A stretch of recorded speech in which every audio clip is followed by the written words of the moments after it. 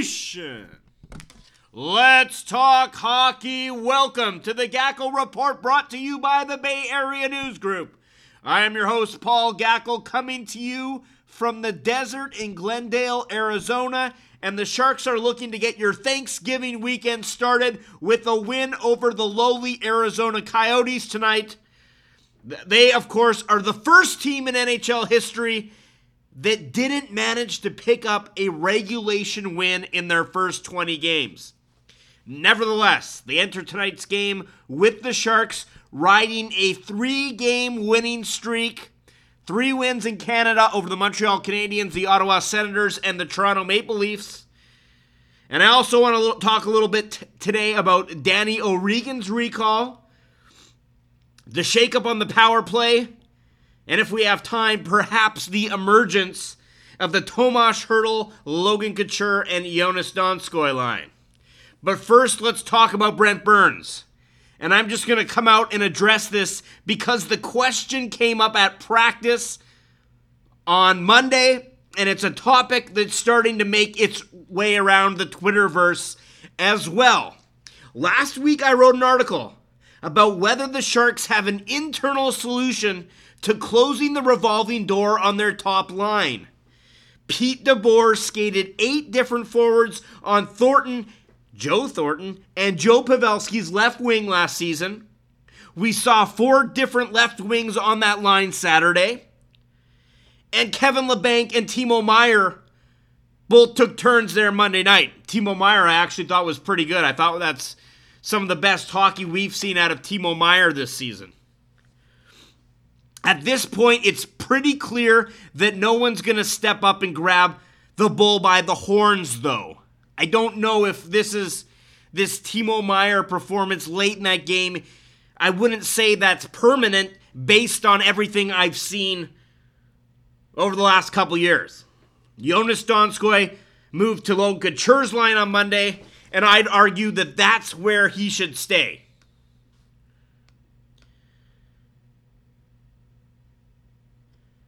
That looks like a legitimate top 6 forward line in the NHL, a complete forward line.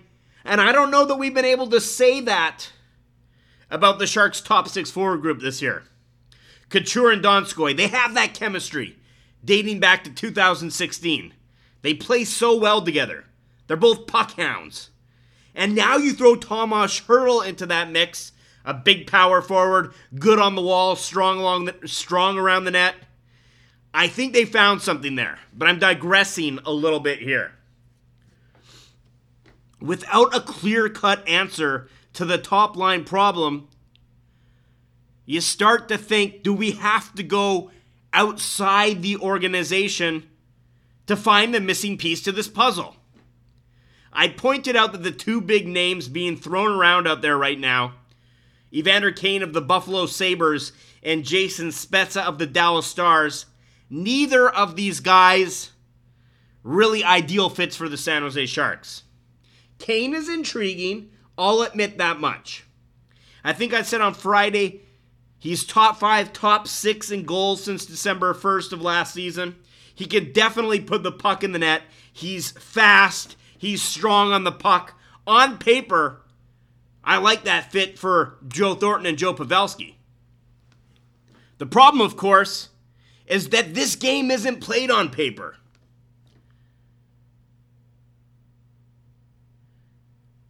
And let's not forget what happened in Winnipeg with Evander Kane. The Sharks put a premium on character, and when you consider that DeBoer is really close to Jets head coach Paul Maurice, that's the guy who gave him his first coaching job, it's hard to imagine that he doesn't know a whole lot more about what went on with that situation with Evander Kane in Winnipeg. You'll remember Dustin Byfuglien throwing his tracksuit in the ice bath after he was late to a team practice. I'm telling you guys, something like that doesn't just happen when a guy's late to a team meeting. When a guy's late to a team meeting just once. That's a whole lot of resentment when the tracksuit goes into the shower or the ice bath or whatever it was. There's a feeling he wasn't a great teammate there in Winnipeg. So it's hard to imagine that Paul Maurice doesn't know a whole lot more about that situation than we know here on the couch or in the media scrum. I will say, though, if there's a group that Kane could come into, maybe it is the Sharks. You know, maybe that culture's so established in San Jose with Joe Thornton, Joe Pavelski, and the likes, that maybe it's a little bit more like Phil Kessel joining the Pittsburgh Penguins. Maybe there's a little more maturity from Evander Kane. Sorry.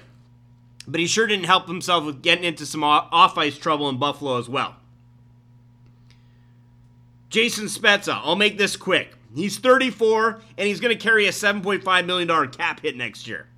Not what the Sharks are looking for right now. Another forward in his mid-30s, and when you have the cap space, they have the cap space now. That's one of the byproducts of Marleau's departure to Toronto. That's not what you want to spend it on. So all of this leads us back to Brent Burns. And that's what I'm hearing. The Sharks have an internal solution to this problem. His name is Brent Burns. On the surface, I can see where this is coming from. The Sharks rank 29th in goals per game. They're dead last in 5-on-5 goals. And they have this revolving door problem on the Thornton line. Burns, meanwhile, has no goals. That's right, no goals in 18 games. And he was a dynamic forward in 2013-14, a power forward, a guy who creates chaos in the offensive zone.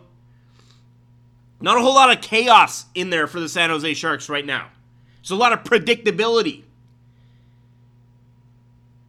When you throw Brent Burns at forward, all of a sudden things are all out of whack. And I remember talking to Ben Lovejoy when he was with the Anaheim Ducks, and he said that Brent Burns was terrifying to play against in that type of situation because you didn't know what he was going to do.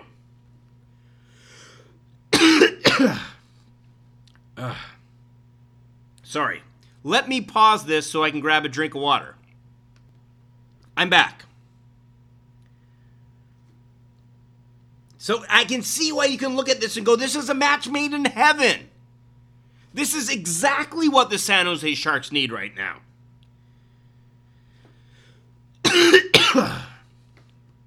What's more, the Sharks actually have the blue line depth right now to pull this off.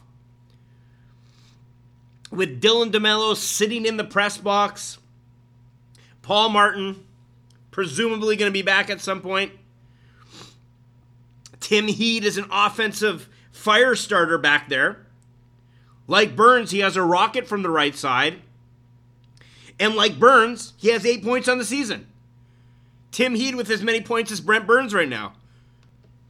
The Sharks didn't have that last year, which perhaps would make this move a little easier. But I'm going to be the first to tell you this. You will not see Brent Burns at forward this season, next season, or the year after that, as long as Doug Wilson is leading the charge. Uh-oh, I just set off a firestorm there. As long as Doug Wilson is in the general manager's office, I just do not see this happening. And here's why. This is a Band-Aid solution to a larger problem. The larger problem is that this team has been a perennial Stanley Cup contender for over a decade. And the offensive core that has led them throughout this stretch of time is aging. Joe Thornton is 38, coming off major knee surgery. Joe Pavelski is 33, and not the fastest skater in the game right now, in a game that's predicated on speed. And Patrick Marleau is up in Toronto. Now you could talk about the drafting, yada, yada, yada, yada, blah. Look, I'm not completely dismissing this, and you can go in year by year and make some honest critiques. But other than the Detroit Red Wings last decade, I haven't seen an NHL team go from being a cup contender, lose its core, and then continue to be a cup contender.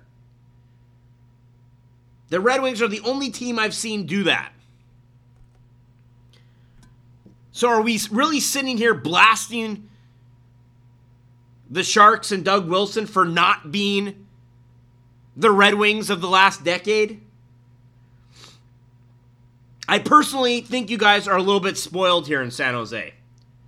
You heard Craig Custance of The Athletic come on here a couple weeks ago, and, well, he had a little bit more tact in the way he put it. But I'm going to say, I think you guys are a little spoiled here in San Jose. Even with all the scoring problems that the Sharks have had this season, they're still right in the thick of things in the Pacific. Look across the street here.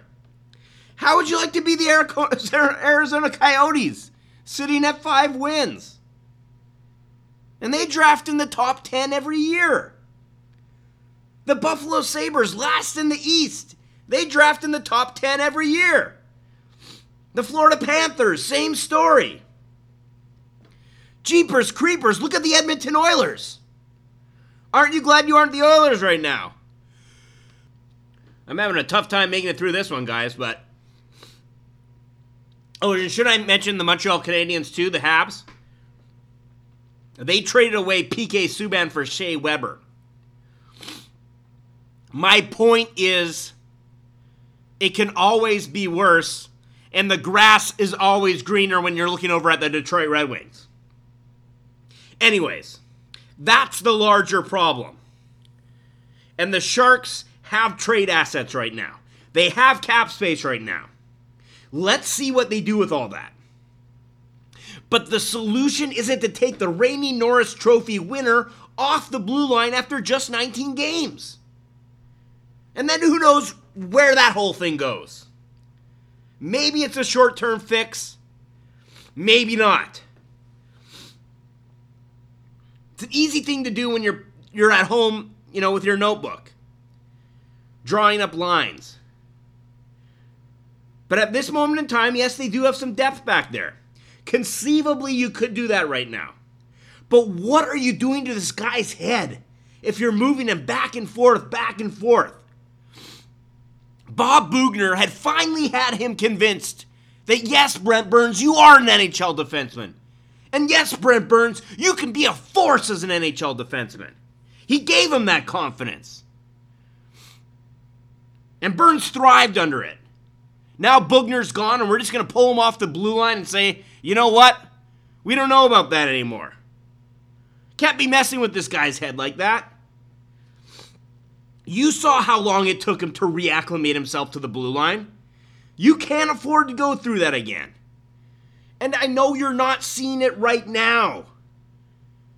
But he just has way more value back there. There really just aren't that many guys in the National Hockey League who can generate that type of offense, who can be the focal point of an opponent's defense from the back end like that. Erik Karlsson, Drew Doughty, PK Subban, maybe Bufflin. I'm probably forgetting somebody, but it's a small number of guys. And yes, I like the Sharks' blue line depth. And yes, I like Tim Heed. But let's not compare Tim Heed to a Norris Trophy winner just yet. He hasn't logged 28 minutes a night in the NHL like Burns has. You take Burns off that pairing, you have Vlasic and Justin Braun as a top shutdown pairing, and a bunch of guys who haven't proved that they're more than third pairing guys at the NHL level yet. And I'm not saying that Joakim Ryan and Tim Heed are just third pairing guys. I'm just saying we haven't seen it. That's a drastic move to make when we haven't seen it yet. Burns really is a rare breed. He's a Team Canada defenseman, folks. Team Canada chose him for their blue line at the 2016 World Cup. But the Sharks don't want him back there? Ridiculous. I know. No goals, 8 points, -7. But isn't a lot of that a product of what's going on with the team as a whole? First off, he's 0 for 82 on the year, shot-wise. You'd think that one of those pucks would bounce in. Over the last 48 games, dating back to last year and the playoffs, goalies have a .999 save percentage against him. I got that stat from Ross McEwen. Thank you, Ross. That can't last forever. But it's also a product of the problem at forward. Logan Couture talked about this last week after the Sharks lost to the Panthers when asked about the Sharks' 30th ranked shooting percentage. Here's what Logan said, quote, "Because our shots are coming from so far away, we're not really getting many chances in the slot where we should be. The shot volume's always good, but you want to have shots from dangerous areas. Burns, those shots are coming from 50 feet out. And the way to help him out is the Sharks have to be more dangerous up front." So it's sort of like a chicken and the egg problem. You move Burns up front, they're more dangerous up front. Now you don't have his shot back there on the point to capitalize on that. That's why I think you need to go out and find somebody. I don't know. I've told you, I've looked at it. There is no easy solution to this problem. But I don't think the Burns move is the right way to go. It's easy to look at the problem in front of you and see Burns as an obvious fix. But teams can't live minute to minute like that. You do need to stay patient. And in the big picture, he's just a more valuable asset on the blue line. He just is. Let's get back to that revolving door on the top line, though. I offered a suggestion in training camp that is looking more and more intriguing by the minute. I said, hey, why not Danny O'Regan? The Sharks always talk about slotting a forechecking, strong around the net, puck-hunting type with the Joes, a la Melker Karlsson, Tomas Hertl. It's kind of what they thought Jannik Hansen would be. How's that working out? My thinking here was let's pair up that high-end skill with more high-end skill and see what happens. What if Joe and Joe had someone a little shiftier, who can pass, who thinks the games, and hey, knows how to bury a few pucks too. Sort of a modern NHL player. I hear a lot about Joe Thornton getting old, Joe Thornton getting slow, and I always wonder, would he look that way if he was playing with Johnny Gaudreau or Mitch Marner? Not saying that O'Regan is either of those guys, so don't take that out of context. But he has been holding his own as a fourth-line center, surprisingly enough. I don't know that that's the best fit for his skill set. Not sure that guys like Joel Ward and Jannik Hansen and Mikkel Bodker necessarily accentuate his skill set. But I can see him as a wing on a higher line. He was Jack Eichel's wing in college at BU. And yesterday in practice, he was on the wing on the third line. I still think Ryan Carpenter can hold down that fourth line center position. He might get another crack at it tonight. If O'Regan moves to the wing and that revolving door continues to spin on the top line, it isn't inconceivable that he could get a look up there with the Joes at some point. And that could be interesting. That's all I'm saying. 2 points in 2 games here with the Sharks after being a point-per-game player in college and a point-per-game player in the AHL with the Barracuda. And I'm not saying he's an 80-point guy in the NHL, but he does have skill and he can produce. He set up Timo Meier with a beautiful feed at the side of the net Saturday. And he made a shifty move on the power play Monday that set up Jonas Donskoi's game-tying goal off the rebound. You can see how he can create space for himself. You saw that on that play.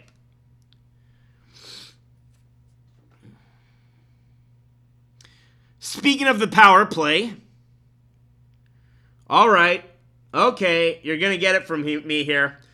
I was definitely wrong on this one. I said you've got to let those guys work it out. It's on them. It's on the players. How do you pull out the best passer in the game, Joe Thornton? The best shot-producing defenseman in the game, Brent Burns? The best shot deflector in the game, Joe Pavelski? Your best all-around player, Logan Couture. How do you pull one of those guys off the unit? Well, DeBoer did it like this. He split up the group entirely. You got Thornton, Pavelski on one group, Logan and Burns on the other one. And hats off to him. It's working. We saw them score a goal the other night, produce 5 shots on their first power play. Now they have something. I haven't really seen them have 2 dangerous units before.